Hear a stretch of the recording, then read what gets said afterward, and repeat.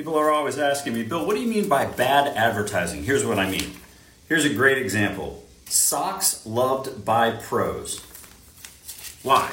Number one, why is it loved by pros? Number two, which pros? Number three, why in the world would I care? If I'm a pro, I'm buying what I want to buy. If I'm not a pro, what do I care what the pros are buying? Certainly not in this place.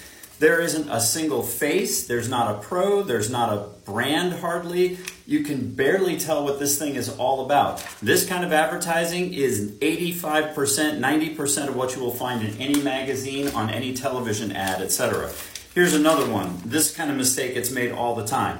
RX Sugar, there is no substitute. First, the obvious. Porsche owns there is no substitute. Porsche will always own there is no substitute. Stealing it is just embarrassing. Use your own thought. Come on, guys, get your heads together. Not to mention the fact no one is going to read all of this. You can't even see the product.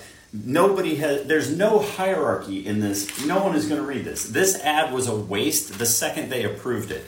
Here's another one. You want to see a brand that's fallen from grace? Go RVing used to do some of the most amazing work ever back when Eisner had it. Look at this nonsense. Change of season calls for a change of scenery. What, was the senior team out on break? If you're going to bother putting advertising out into the world, make it interesting, make it entertaining, make it engaging, make it say something, have an opinion. Don't just fill space. Look at it this way. If you're about to run an ad like this, have somebody on your team change the logo and the product pictures and then run it by you an hour later. Say, hey boss, I want you to read this ad that I found in the paper. Guaranteed your boss is going to be like, I'm not reading that. That looks like garbage. Guess what? So does your ad.